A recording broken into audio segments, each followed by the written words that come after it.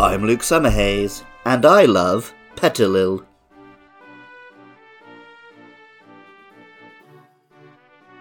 The name lilies covers a wide range of flowers, from the true lilies, the lilium, to other flowers all over the world, which are colloquially called lilies thanks to their resemblance, like the African lily, lily of the Nile, or the lily of the valley, infamous to viewers of Breaking Bad.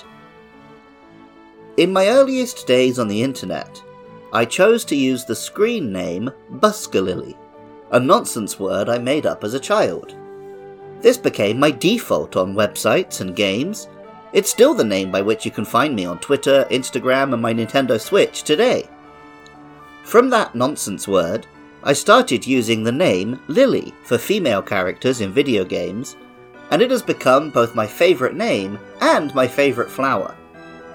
In the Pokemon games I even used Lily, or I tried to use the version of Lily for that region's native language. For example, in Paldea, I'm called Lirio because that's Spanish for lily.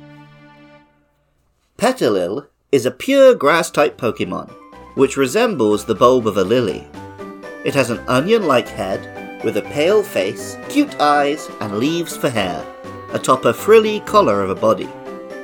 Its Pokédex entries read like real horticulture, with little hint that this is a moving, conscious monster. Pokemon Black tells us, "The leaves on its head are very bitter. Eating one of these leaves is known to refresh a tired body." And Pokemon White tells us, "Since they prefer moist, nutrient-rich soil, the areas where Petilil live are known to be good for growing plants." And Pokemon Violet says, "If the leaves on its head are pruned with regularity, this Pokemon can be grown into a fine plump shape." The name Petilil simply combines petite and lily. Ironically, although Petilil is quite a small Pokemon, it isn't very petite for a flower bulb. The Japanese name, Churine, combines tulip, a member of the lily family, and the Japanese word for bulb, which is urine. Like all bulbs, Petilil is just getting started. Like its counterpart in Pokemon Black, Cottony, Pokemon White exclusive Petilil reacts to a sunstone and evolves into Lilligant. Lilligant is, as the name may suggest, an elegant lily. It resembles a lady of the court in a ballroom gown with bell-shaped skirt. The large flower on the top of her head completes the look by doubling as a fancy headpiece. This Pokemon is a ballroom dancer through and through, literally learning the move Petal Dance as soon as it evolves. Pokemon Black tells us, "Even veteran trainers face a challenge in getting its beautiful flower to bloom. This Pokemon is popular with celebrities." For the most part, though, the Pokédex focuses on the scent of this Pokemon's flower, rather than its chops as a dancer. Pokemon White tells us, "The fragrance of the garland on its head has a relaxing effect.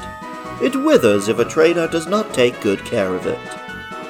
And Pokemon Black 2 and White 2 tell us, "The fragrance of the garland on its head has a relaxing effect, but taking care of it is very difficult." While Whimsicott had a small competitive niche, enhanced by its additional fairy type later on, Lilligant never made much of a splash, at least not in this form. In Pokemon Legends Arceus, we were introduced to Hisui's form of Lilligant, a grass and fighting type Pokemon, which eschews the ball gown, instead letting its strong dancer's legs show. Legends Arceus tells us, "I suspect that its well-developed legs are the result of a life spent on mountains covered in deep snow. The scent it exudes from its flower crown heartens those in proximity."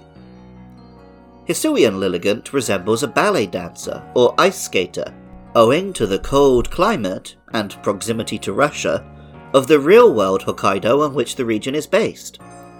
It also takes inspiration from the Allium victorialis, an onion which was used by the native Ainu people for medicinal purposes, and is a cousin of the lily.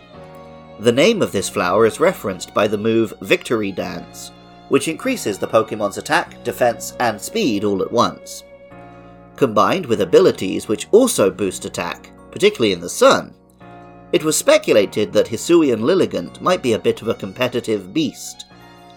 While it can certainly be a powerful threat, it hasn't become the dominant force that Whimsicott once was.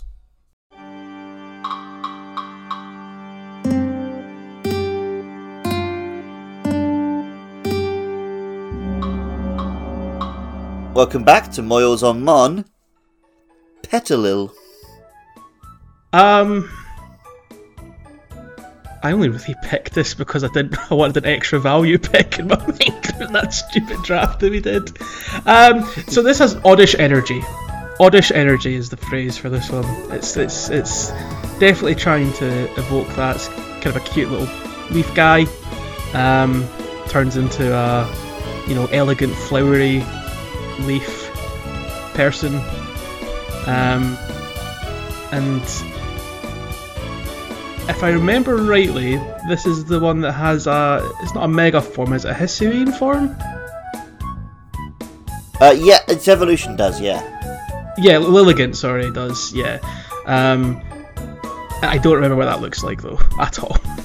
I'm assuming it has a big leaf still in its head, a big flower.